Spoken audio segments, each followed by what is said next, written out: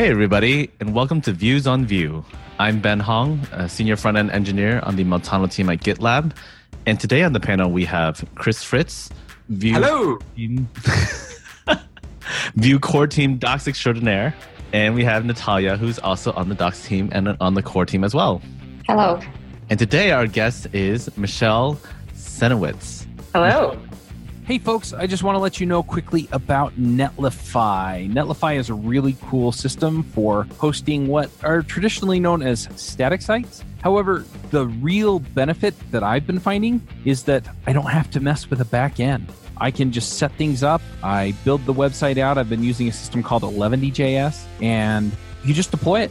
And then anything that you have that you want to do, you can do on the front end. So if you want to pull in some kind of database with Firebase or something else, if you want to collect form data, Netlify provides all kinds of services that make it easy to do all that stuff. If you're trying to do serverless, they have a really, really neat serverless setup that will allow you to deploy your websites without having to deploy a backend, and it'll do some of the work for you. I just love it. So if you're looking for a way that you can actually deploy a website that only has front-end technology in it, gives you all the tools that you typically need for the back end without having to actually program the back end, then give them a try. Go check them out at netlify.com. Would you like to introduce yourself? Sure. I am a front-end engineer with Vox Media. We are a digital publishing group that powers such websites that your audience may be familiar with, like TheVerge.com, Polygon.com, Vox.com, Recode.net, Curve.com, and Eater.com, among the entire sports blog nation, SBNation.com. Whoa. I know. So can you tell us a little bit about like the architecture of like your applications and like how this works? Like what kind of technologies are you using? As a publishing group, we have a system that we call Chorus. Chorus is an editor for digital publishers. It allows them to log into a system that's specifically built for digital publications. It has features for writing your editorial, serving drafts to an editor. It allows users to search an image database, search a video database to insert images and video. It allows them to decide what will be pull quotes, what will be headlines, what will be subtitles and author bylines. It allows them to format tweets when they want to publish an article that will automatically tweet or will post to other social media. It handles a lot of editorial services, like two people can edit at one time. There is an approval process for editors, and the part, of course, that I work on is our video management system. So all of our digital publishers have teams that create video content, and that video content has to live somewhere. So the video management system allows the video producers to track all of their video content with metadata, and let's say a director, a writer, a personality that's on the video. It allows them to decide if the video will play in a YouTube player or will be ported out to Facebook or will be embedded with monetization, so it'll have advertisements. And that entire system kind of stands alone and integrates with the rest of Chorus, wherein when someone's writing an article and they want to embed a video, they can search for the video that they're looking for and embed it into their article. So would you call that like that part of Chorus like a microservice or like a mini application or like? It's a fully fledged, totally separate application, but it is integrated in a way. So users can access their videos from logging into our video management system on their own. And they can do all sorts of video management things there without ever logging into the editor. But they can also access their videos from the editor when creating content for their articles. It's like a separate application from the rest of Google services, but also ties into other Google services. Yes, that would be a good analogy. Yes, the application that I work on, we call that Chorus Video. Chorus Video. So there's Chorus Editor and Chorus Video, and they integrate in that way. So Chorus Video started out as a Rails app. It's still a Rails app, and it's been around for a couple of years as this Rails app. But we did have some need to upgrade the user experience. As any application that starts out small and then scales, you have to meet new needs as the product grows. Real quick, for those who might not be familiar, you're talking about like Ruby on Rails, like a backend web framework where you write Ruby rather than JavaScript to manage like the backend, and it can also like serve HTML, and you can use it completely independent, so that like it doesn't even have to be used with like a front end framework like Vue or something like that. Right. In fact, I would say that Rails in itself is the front end framework that sits on a Ruby backend. So it's already a templating system, Rails. It has its own template syntax. It has its own build system. And the build system there is called the asset pipeline. And one of the things about Rails is that it's a very opinionated framework in such that it's not configurable by nature. It is convention-based. So you be able to create an application and build out the front end of this application, and everything that becomes your end result is highly dependent on where you place things.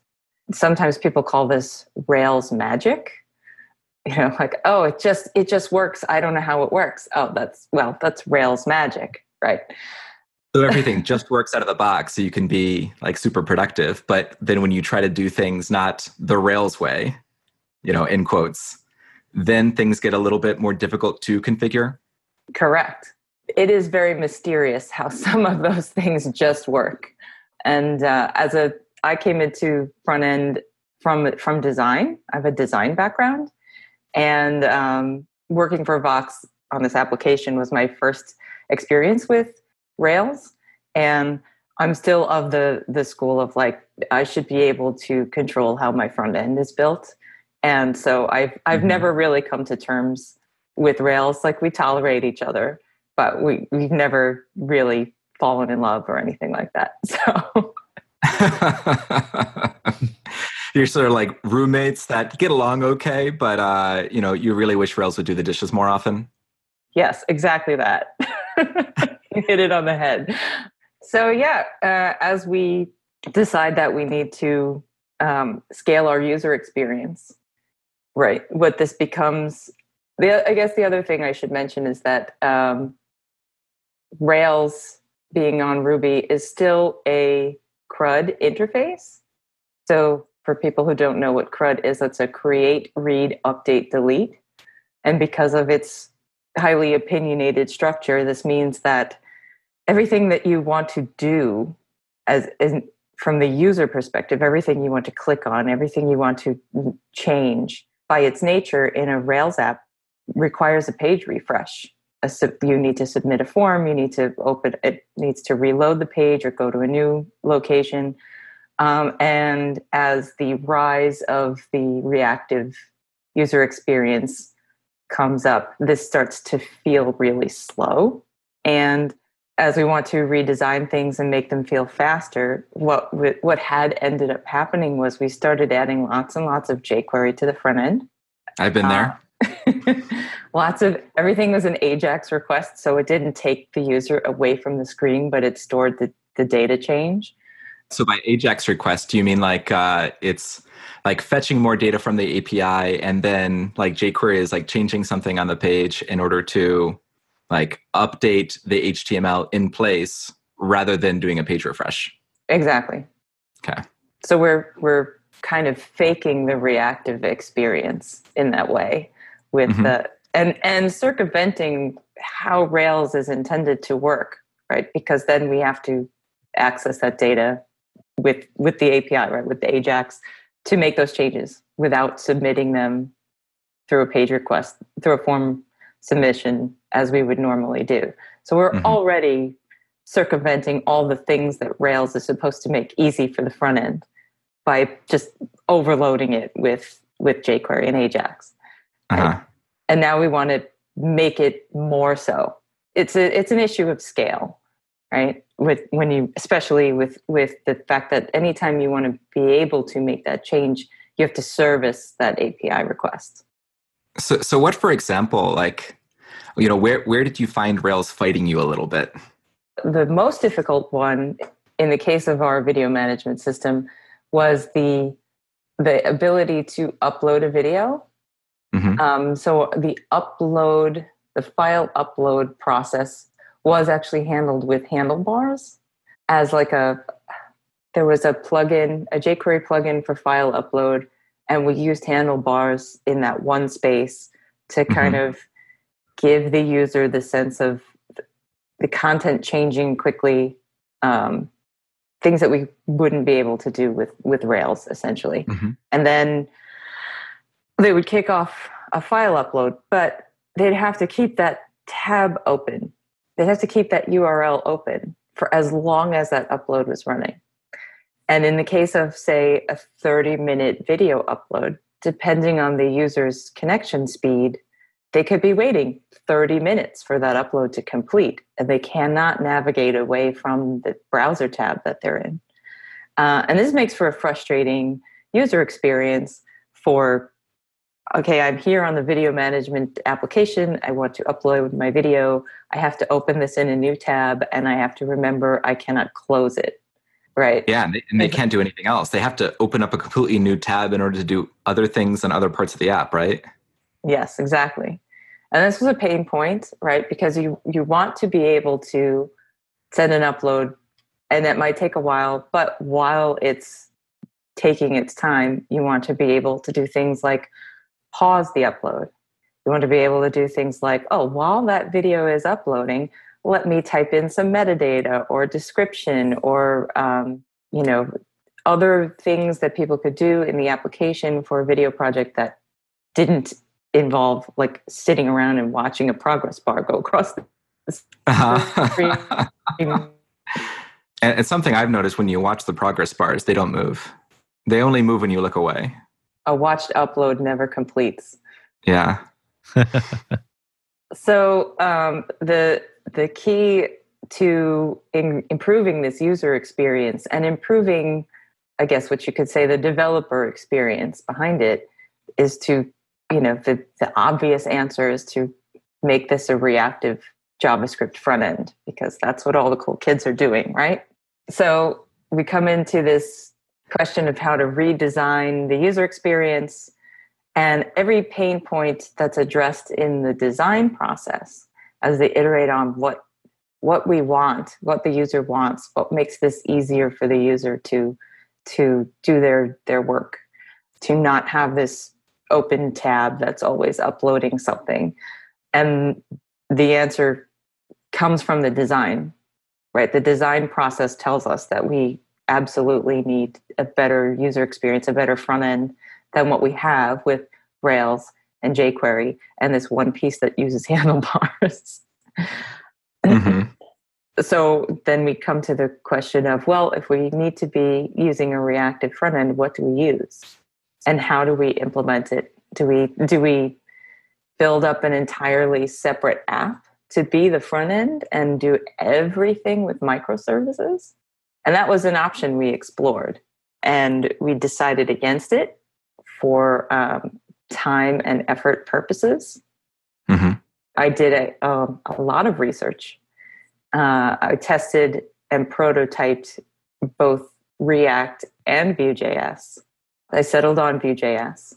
Maybe we don't need to go into why I settled on VueJS. I'd actually be curious to hear that. Yeah, it's interesting. Yeah, because at what point was it like Vue 2 at this point, or was this back in like Vue 1? No, it was Vue 2, but it was, I want to say, earlier Vue 2. So this was 2017 when we were researching and prototyping things. And I learned React. Like I had to go out and learn React and build a prototype in React to decide if React was the thing to use. And then I did that whole prototype and then I put it aside. And then I did the same process with VueJS. And were you also learning Vue at the time? I had to learn each framework in order to prototype it. I wasn't familiar with any reactive JavaScript frameworks at that point. Wow, that's quite a task. Yeah, that's impressive. What struck me, though, was that for learning React, I took the Wes Bos React for Beginners course, the whole course. Yeah. Mm-hmm. And it was great. Wes Bos is great. And I did learn React indeed from taking the course. And I did catapult into building my own prototype right afterwards. But there was something, I want to blame it on the syntax, right? I want to blame JSX for everything. There's something about, the way that the syntax was for building React components that took me a long time.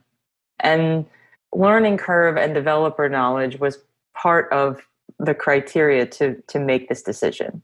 Was like, if I choose React and we build this in React, how easy will it be for everyone else in the company, anyone else in our engineering department, someone on another team to come into this code base and look at this bug, look at this issue, and say that they can figure it out and that they don't also need to take the Wes Bos React for Beginners course in order to be able to help out on this project.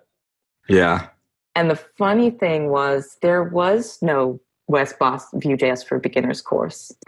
I couldn't find at that point, I couldn't find a fully comprehensive course like that to take for VueJS. So what I ended up doing was reading a lot of resources and a few video tutorials that I did find at the time.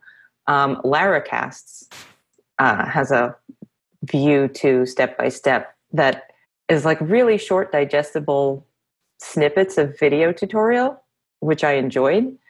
About the 15th tutorial, they start actually looking at Laravel. But up until that point, it's all Vue.js.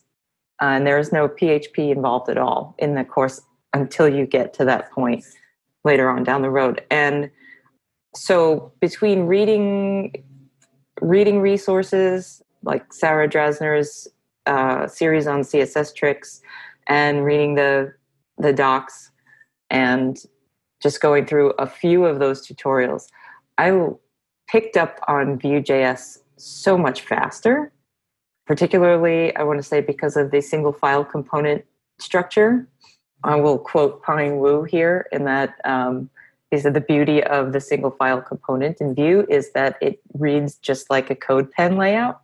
And I felt like that was the feeling that I had even before I'd seen Pine Wu speak, that was it. That as someone who comes from design and HTML, CSS, and JavaScript being my bread and butter from the beginning, looking at that was very comforting. And it was easy to understand what I was doing, much easier to understand what I was doing in a single file component than a JSX style component.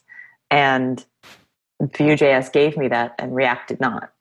So I was more comfortable working with Vue.js and I was able to build my Vue.js prototype twice as fast as my React prototype. Wow, nice. So my judgment call there was we should use Vue.js because you don't have to take a whole course to know how it works. You don't have to take a whole class in order to be able to help out on this project if you're from another team. Yeah, you jump into a component file and you think, oh, I know this. Here's my CSS and it's just CSS. Here's my HTML.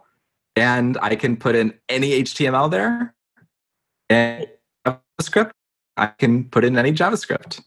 Yeah, I had a good time building with Vue.js there in that prototype phase. And then it was a matter of, does it need to integrate with Rails? And if it does, how does it? Right? Because again, we came to that. The first decision was, which framework do we use? And then the next decision was, how do we implement? Do we build an entire Vue.js front end and turn the entire Rails and Ruby backend into just a series of microservices that crosstalk between two applications? Or is there another way to do this? And we explored, as a team, we explored both. Our backend engineers wrote up two entirely separate engineers wrote up two entirely separate dev plans, what it would take to go microservices route and what it would take to just implement VueJS on the Rails app that we already have.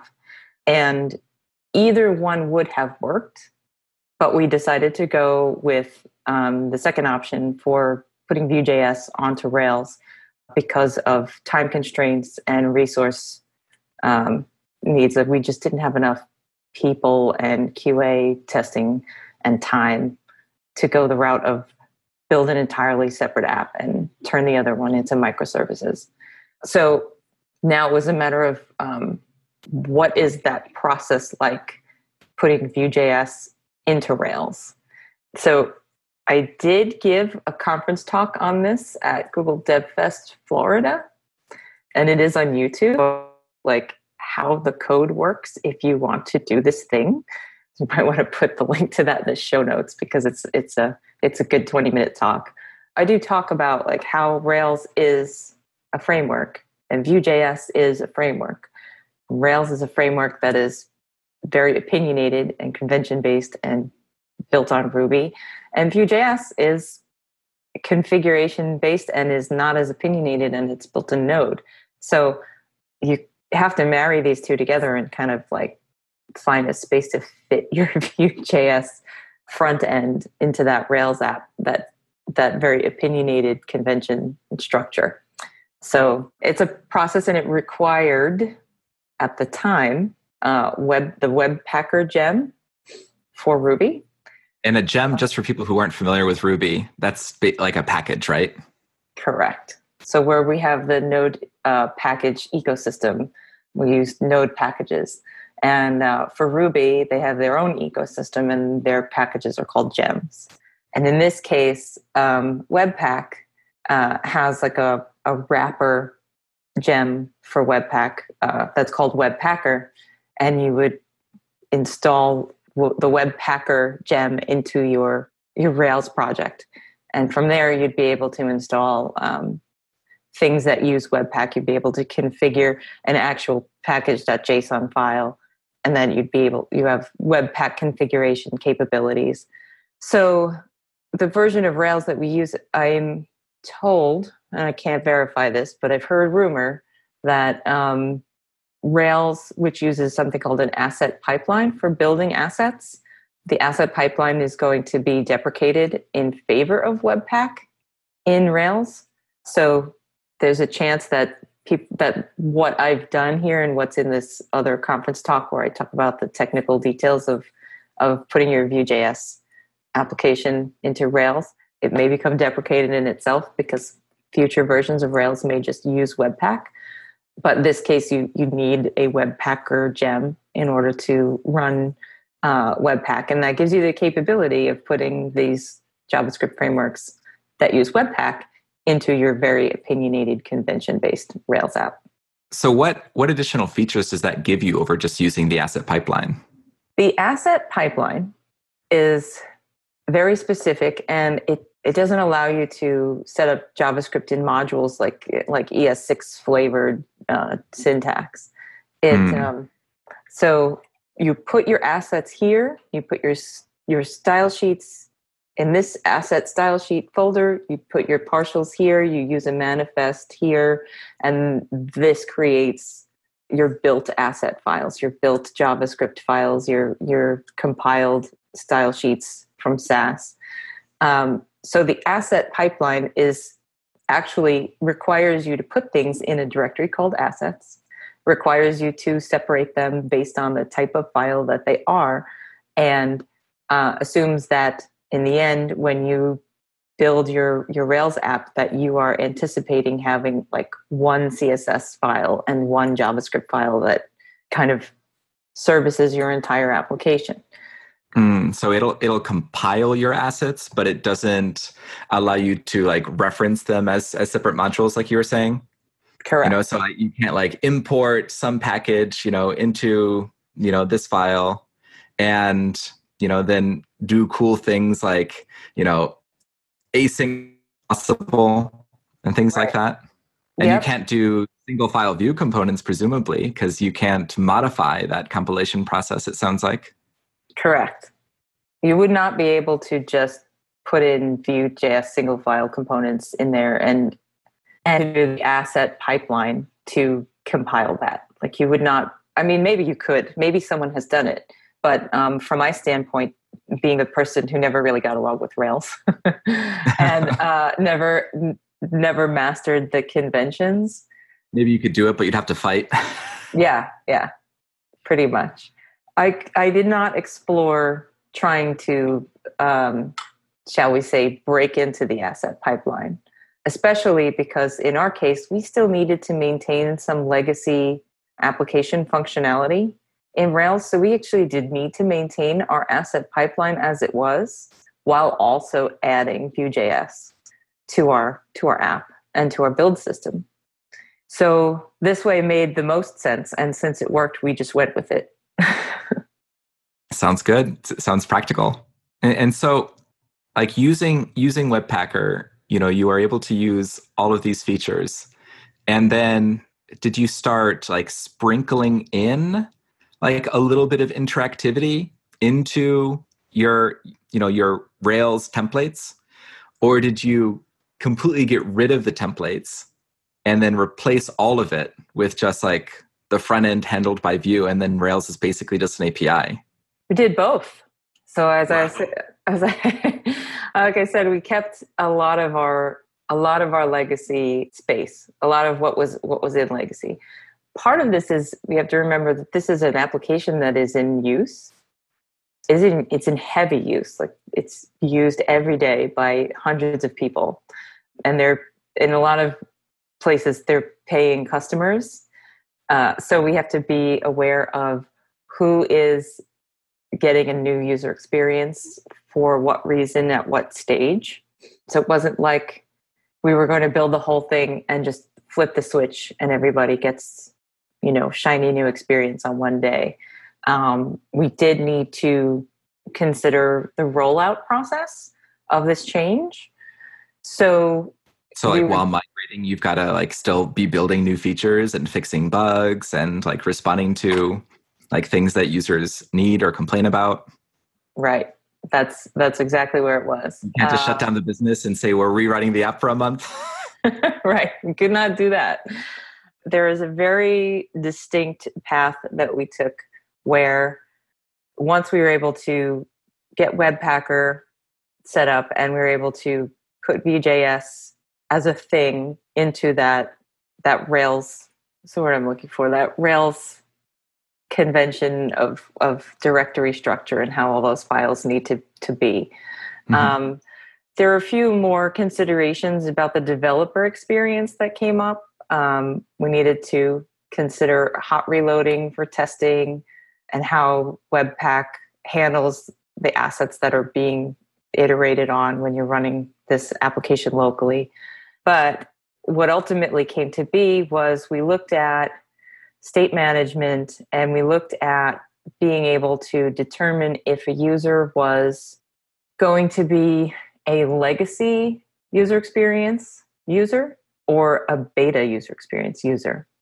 And we were able to build out a single page application for beta, and we were able to add standalone components, VueJS components for legacy. And in many cases, we were able to use one component and have it exist in both places. So we would have, for example, the first thing that I rebuilt with VueJS was our navigation. So we called this navigation like the global header. And that global header takes a state that decides if the user is on a legacy or if they're in beta. And if they're in legacy, they will see the legacy logo, they will see the legacy title, they will see links that take them to the legacy user experience. And if they are in beta, they will see the beta version of all of that. But it's one Vue component. And in one case, we use Webpacker. Then Webpacker gives you this like what's called a PAX tag.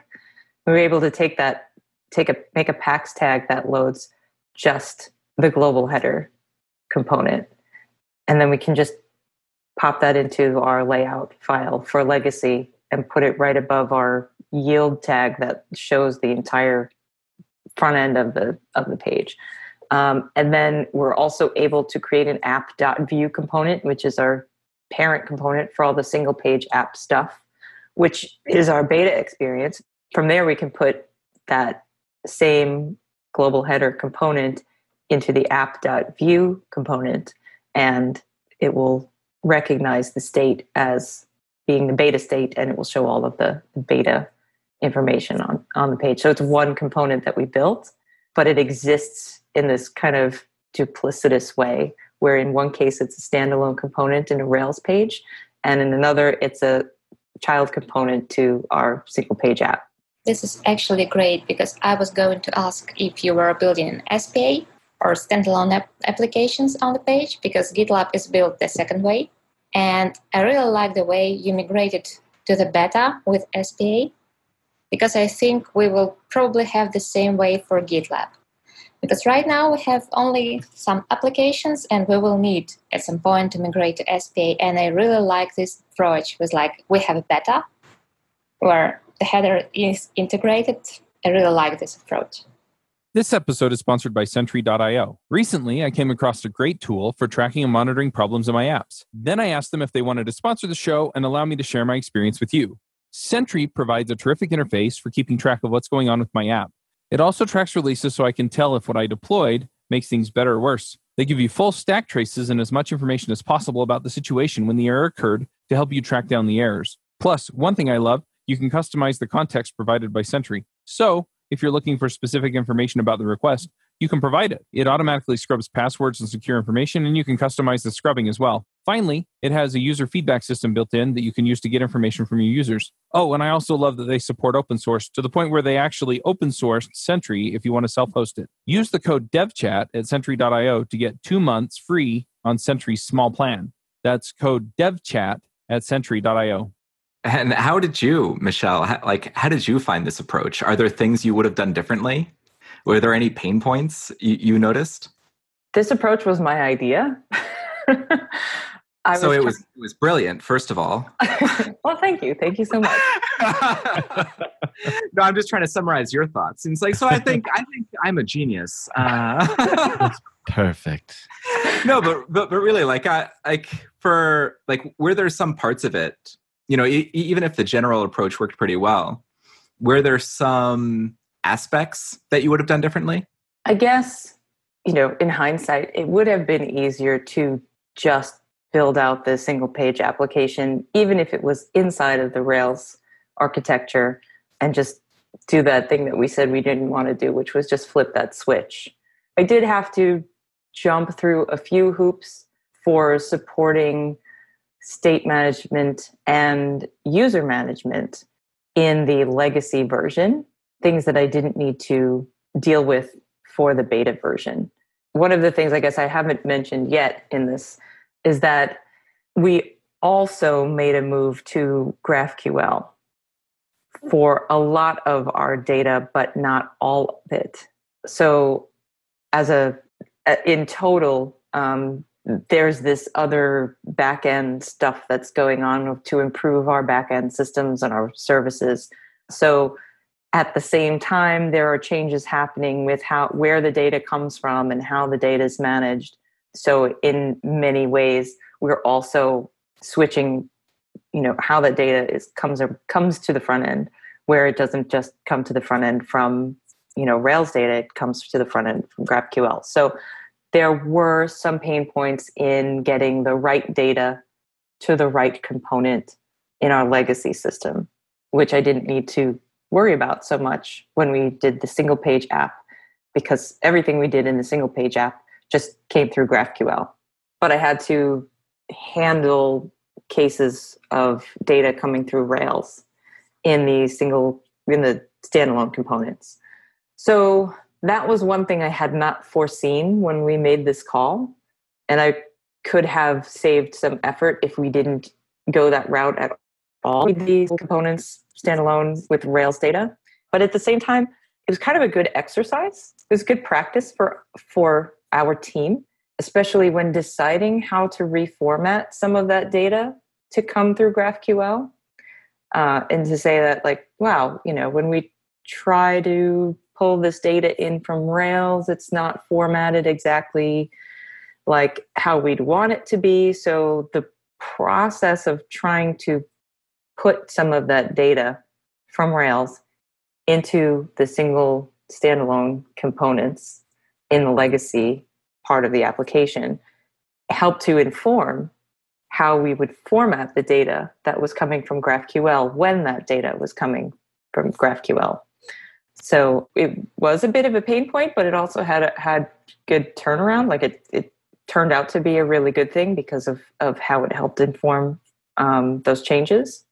Cool. So it sounds like you would have mostly done the same, but maybe you would have gone for like a spa and migrated, but still done it like pretty gradually, where you had like the spa really just be like the single page application really just being a single page, and then migrating an entire other page and then an entire other page and doing it one page at a time rather than doing partial pages. Yeah, that could have worked too. That could have been less, I guess you could say, less mental gymnastics on data. Oh, that's not what you were saying?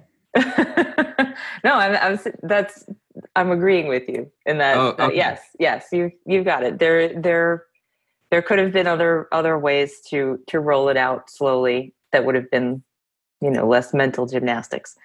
But overall, we were very happy with the project and the way it turned out. And we still have legacy screens. We still have pages that are just kind of admin-based pages that still are 100% Rails, with the exception of the header, the navigation. But what that means is those are screens that are for admins. So not all of our users see those screens, and most of them won't see those screens, and they don't care so much. So it's almost like a tech debt project now to port those over so that they have the same look and feel as the rest of the application, because all of our users now are seeing the beta. Cool. I have a question regarding GraphQL and state management, because we're going to speak about state management. So do you use any GraphQL clients on your front end, like Apollo or Relay or something? We are using Apollo. And you still combine it with Vuex, right? Yes. Oh, can you please describe how do you do this? Because it's really interesting. I don't know if I can describe how I do this. I can totally feel it. You just go into a flow state and it happens. I did not work on this project alone. I did have a team, and my part in it, aside from doing the initial research and prototyping and decision, I didn't manage a lot of the build out of what it eventually becomes our data through Apollo, our GraphQL.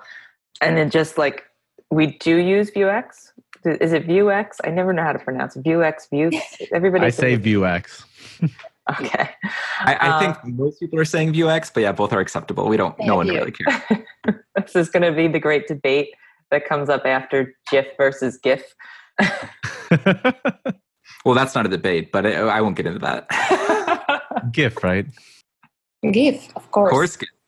As far as state management, yes. So we bring that data in and we commit of it to the state, right? Because we need to be able to, let's say, for the case of a project that one of our users is working on, this is a video project.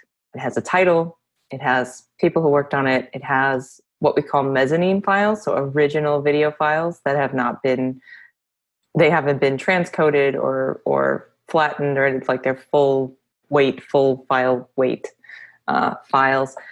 You have multiple versions of those mezzanine files because some of them will be edited for different platforms. So you'll have one edit for YouTube, and you'll have one edit for Facebook, and you'll have one edit for another platform, and we have multiple platforms that we manage.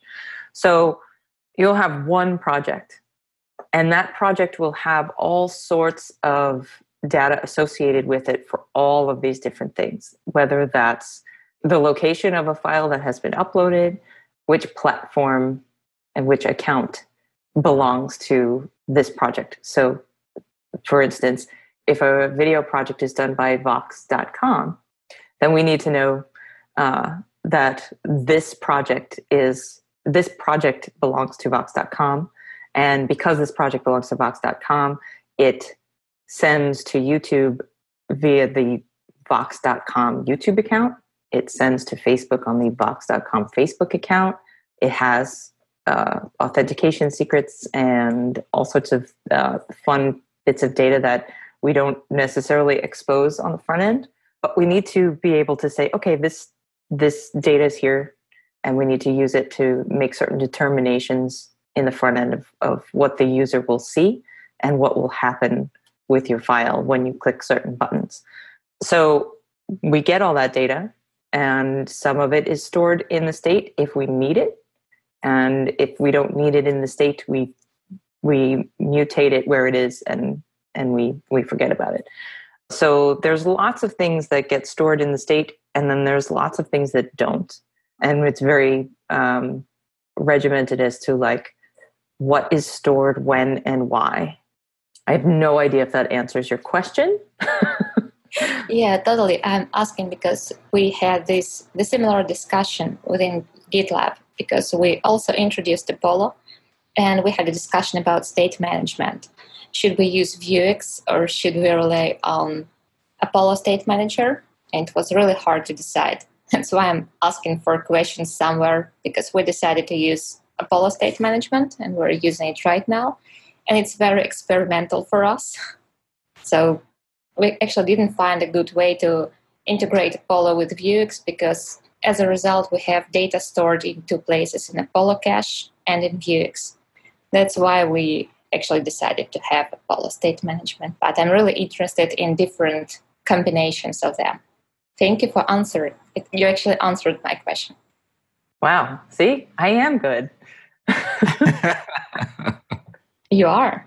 So, Michele, you mentioned that Vox has obviously all these publications and things. So, do you have like a sort of design system, like component library that Vox sort of shares internally between projects, or how is that managed? Yes, we have a design system. It's called Resonance.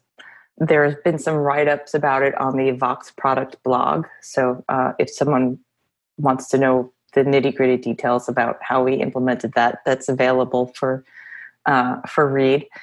Resonance is a design system. So it has fonts and colors and sizes and rules, but it also is a component library. And the component library part of our design system is built with web components.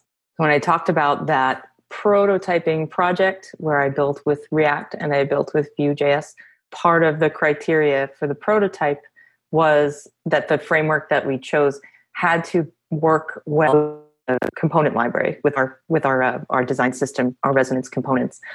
The beauty of using web components for your design system is that it actually worked with both the same. So it was great in React and it was great in Vue. So that was not a deciding factor on the framework choice at all, because it could have been either one. Since the time that we said, okay, we're going to go with Vue.js overall as a recommendation for the framework for our applications, we have acquired other applications within Vox that do use React.js, and they also are now using our Resonance design system component library, which uses all web components. So to the power of web components, we can say that this is a framework agnostic concept, but it works great with Vue. So it's a beautiful thing. But what we do is that design system and those web components are a private node package, which is subject to versioning and upgrades of its own. So we do have a system in place for capturing different versions and notifying people of breaking changes when a new version comes out. Some of our applications will be on old versions of our resonance library, and some applications will be on newer versions. So we still have to maintain those older versions, but it works really well when we try to roll out new features within the design system, and when we upgrade things within the design system, that we have the time and space to go back into the consuming application and say, okay, we want to upgrade to the latest version of Resonance. What are the breaking changes and how does that affect this application before we go ahead and upgrade? And is each component versioned individually, or do you have like a version for like the whole design system in general, and then you just bump everything up and you get all the updates to all the components? The versioning is for the whole system in general. We do have like a doc site for the design system that gives information on the components that will kind of reiterate a history. So one example is we have a date picker component, and the date picker was maybe added to Resonance at version like 0.18, right? But then nobody used it for a while, and somebody decided they wanted to try to integrate it into one of their apps, and they found a bug, and that bug had to be fixed. And the bug fix for that component happened to be at like 1.5. So when 1.5 was released, they could say, okay, this fixes this bug with the date picker component. So if you're using date pickers in your consuming app, you can go ahead and upgrade to 1.5 and your date pickers will be fixed. But if you go into the history of the date picker component itself, there's only two changes, 0.18 and 1.5. Whereas there were many changes in between 0.18 and 1.5 that happened to other components, but the history is only written and significant for the version changes that affect that component. Does that make sense? I don't know if explaining it provides quite the visual that one needs to understand how that works. That makes sense to me. Makes sense to me too. Okay, good. So I guess in conjunction with that, so is all the CSS then managed at like a global style sheet, or has Vox looked into leveraging maybe like scope styles or CSS modules from on the Vue side? Are you talking about how CSS is managed for the design system? Sure, or like just within the application, like is it a mix of like a global CSS sheet from Resonance and then like some like other ones as well? So the CSS for Resonance is provided within the Node package. So it's all part of it. So the CSS itself is versioned along with the package itself. So we do reference Resonance, and there is a piece of that Resonance CSS or the Resonance package that outputs Sass variables. So when I create a VueJS component within my app and I want to, say, use pieces of the design system or affect certain things about a component that aren't part of the original system or aren't part of the design system, I'm able to import the vars, the Sass vars, from the package as in a scoped style tag, and then I can play around with it in the style tag of that component as needed, which makes it very flexible. The nice thing about the Sass vars is that because they are mix-ins or because of the way that they're created as variables and used as mix-ins, when Webpack compiles the scoped styles when building out the application, there's no duplication there. Very cool. That's cool. Is there anything else that you think is kind of special or unique for your setup, and especially how you're integrating like Vue and Rails, that you'd like to share that you think is pretty neat that other people could make use of? I don't know if there's anything else to it that makes sense in the abstract. Dealing with the Rails data with the standalone Vue components in the Rails app, passing Rails data there, that is the trickiest part, I think, of the whole project. And I really don't know if I could describe how one makes that work. I mean, we made it work, but like I said, mental gymnastics, not something I think I could describe verbally. Definitely a thing I'd have to like show somebody a piece of code. Do you have like blog posts or something like that? I don't. I want to get to that point. I really do. Actually have a ticket in my next sprint where I have to write a blog post for something that I added to our process. But Vox product blog talks a lot about the things that we've done with our apps and our design system and our use of VueJS. I don't know that anybody has written anything about VueJS in Rails. Certainly nothing as comprehensive as that one talk I gave that's on YouTube. But yeah, I should probably start blogging at some point. So if people Google that Vox product blog, and that's VOX, right? Correct. Great. You can Google the Vox product blog, or you can go to YouTube and search for Michele Cynowicz, and you'll find my shifting to Vue talk from Google Dev Fest. Yeah, and you'll have to look at the episode description to see how to spell that. Yeah, we'll be including the video in the show notes for sure.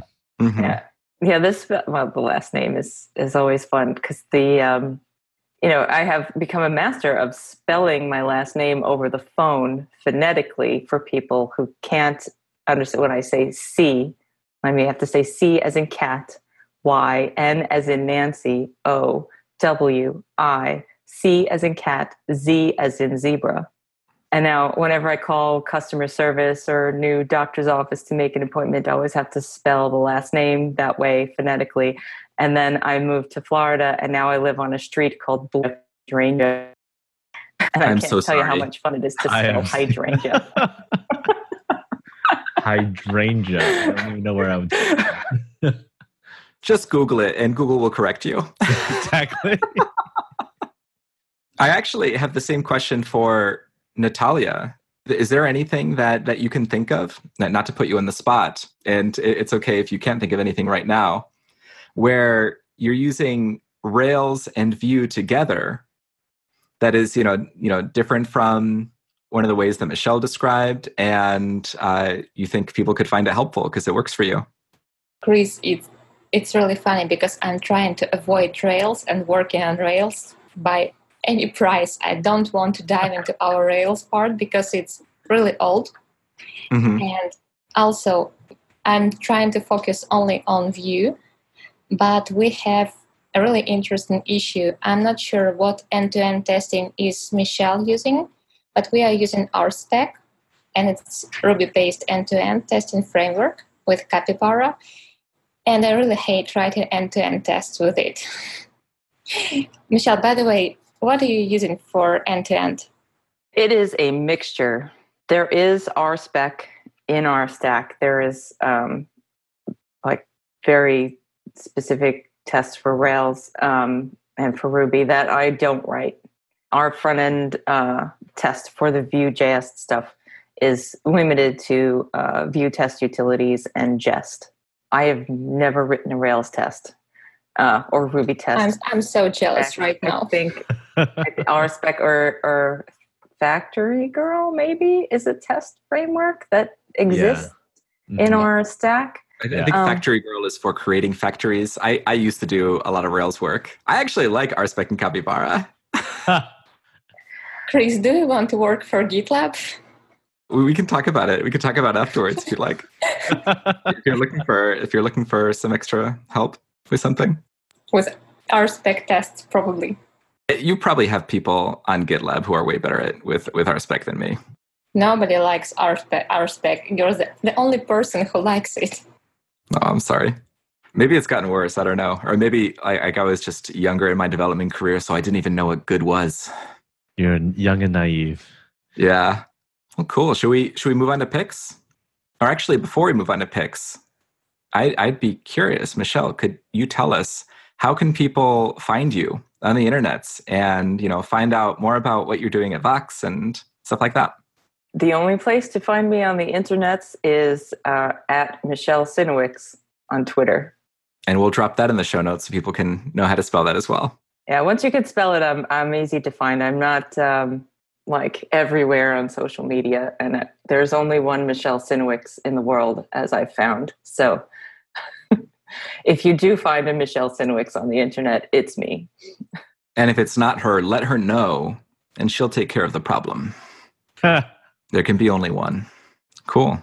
This episode is brought to you by TripleByte. Applying to programming jobs sucks. You have to put the right keywords in your resume, you spend hours and hours on the phone screens and take-home projects, and that's assuming the company even responds to your application. Well, if you're a software engineer, TripleByte can help. They work with over 400 top tech companies, from big names like Dropbox and Adobe to exciting startups. You do one brief online interview with them, and if you do well, you go straight to final interviews with the company on their platform. It's like the Common App for software developers. TripleByte does not look at your resume or where you went to school. All they care about is if you can code. I've helped dozens of software developers with various credentials get jobs, and this looks like a terrific way for you to get in and get interviewed and get a job without a lot of the hassle and overhead. You can go check them out at triplebyte.com/view. That's triplebyte.com, byte as in 8 bits. As a special offer for listeners of this show, if you take a job through TripleByte, they'll offer you a $1,000 signing bonus. So, Natalia, would you like to go first for picks? Yes, and probably I won't be original. My picks for this week is Avengers Endgame. And I won't spoil anything, but if you haven't watched it, you should, because it's an endgame. It's a finish. Oh my gosh. We need to talk afterwards, Natalia. It was your pick, yeah? Yes. Anyways, no. Anyway, we'll talk later. Okay, that's it. Okay, Ben, what about you? Well, since Natalia took my pick, I got a book recommendation. Just finished a book called Building a Story Brand. And it's a really interesting one on sort of the topic of how brands are built and sort of a lot of the fallacies when creating a brand, whether it's for yourself or your company. So if, finding ways to tell your story and learning about that is, interesting to you, definitely check it out. It's by Donald Miller. All right. How about you, Michele? I also have a book. Not much of a fun subject as Avengers Endgame, but this is called Technically Wrong: Sexist Apps, Biased Algorithms, and Other Threats of Toxic Tech by Sarah Wachter-Bottcher. I don't know if I said that right. It's a really good book. It's an easy read, but it's fascinating about how web applications and phone apps are make horrible mistakes based on how they're designed and how they're trained for machine learning and algorithms. So it's a really, really interesting book. A little infuriating sometimes when you read, that's about some of the case studies or examples. Yeah, the angry underbelly of Facebook and Uber. But yeah, it's a good read, and I run a book club, and we're reading it now, so it's good stuff. I second the recommendation. I actually recommend it at the end of one of my talks. And then I have another book that piggybacks on Technically Wrong, which is Weapons of Math Destruction. So if you did read Technically Wrong, or you do read Technically Wrong, you like it, you should read Weapons of Math Destruction by Kathy O'Neill. I haven't read that one, so I'll have to check it out. Adding these to my Kindle list. Cool. And then my picks today are first Star Trek Deep Space Nine. This is not new, but it's something that I've been rewatching occasionally lately. And for me, like this is actually my favorite Star Trek series. And it was, like a lot of Star Trek series, like a big part of my childhood. And I found like a lot of role models in this series. And it's unlike any other Star Trek series. There's a lot more like politics and relationships that are really interesting. I can't recommend that enough, especially if you've never checked out Star Trek before. I'd say definitely check it out. And you can probably skip a lot of episodes, especially in the first season. And I'll actually drop a link to a skippable list in the show notes in case you just want the really good stuff. My second pick is the DBT Skills Training Manual. DBT stands for Dialectical Behavioral Therapy. And for anyone that sometimes struggles with emotion regulation, as many humans do, I find there's a lot of stuff in here that's really, really, really useful. Yeah, I mean, not only like when you're feeling, really overwhelmed with emotion, but just like dealing with emotion long term. And it's so practical. Like a lot of therapies, can be a little bit more like higher level and, more about like analyzing, traumas in your childhood. And it's a little bit harder to get results. But with these skills, like you can start seeing results right away. It's really nice. And you can also find therapists that specialize in dialectical behavioral therapy if you check it out and you find it really useful. And my final pick is, I think I've talked about this before on the podcast, but reading to like your partners. Like a lot of people read to their children, and that's like a fun bonding activity. But like reading to your partners is something that can also be really fun. And especially if you have like a theater background like me and you enjoy making voices sometimes, it can be so much fun. And if you're looking for like a good book to start off reading to a partner, I would recommend Ted Chiang's Stories of Your Life and Others, although I might skip the first story and start with the second one because I don't like the first story as much, but all the others are pretty good. It's really, really great speculative fiction, and it's short stories, so it's not a big commitment. You're not asking your partner, hey, do you mind if we like read a whole novel together?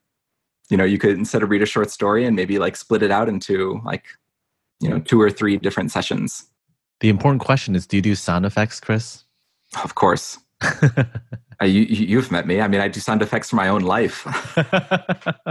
This reminds me of a book I read to my daughter last night, or my children have both read it, but it's called The Book with No Pictures.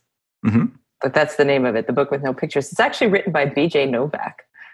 Yes, I heard about that one. Which surprised me when my kids brought it home. Like, you have a book written by B.J. Novak in your backpack? What? Isn't that like B.J. Novak on The Office? Doesn't he play? Yes.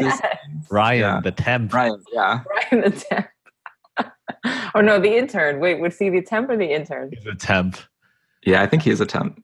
But yeah, it's a kid's book, but it's the whole point of this book is that whoever's reading it out loud is stuck reading it out loud, and then it gets really weird to read, and it has like all sorts of like words that aren't words and sounds that aren't words that you are clearly stuck reading because you're reading this book. It's very funny.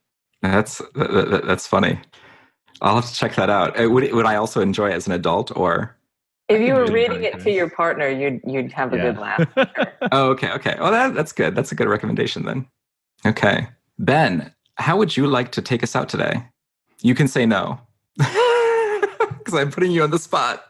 Yeah, I think I'm gonna let you take us out today, Chris. Okay. Yep. Well then, thank you everyone for joining us this week on Views in Vue, and until next week, enjoy the view. Bandwidth for this segment is provided by CacheFly, the world's fastest CDN.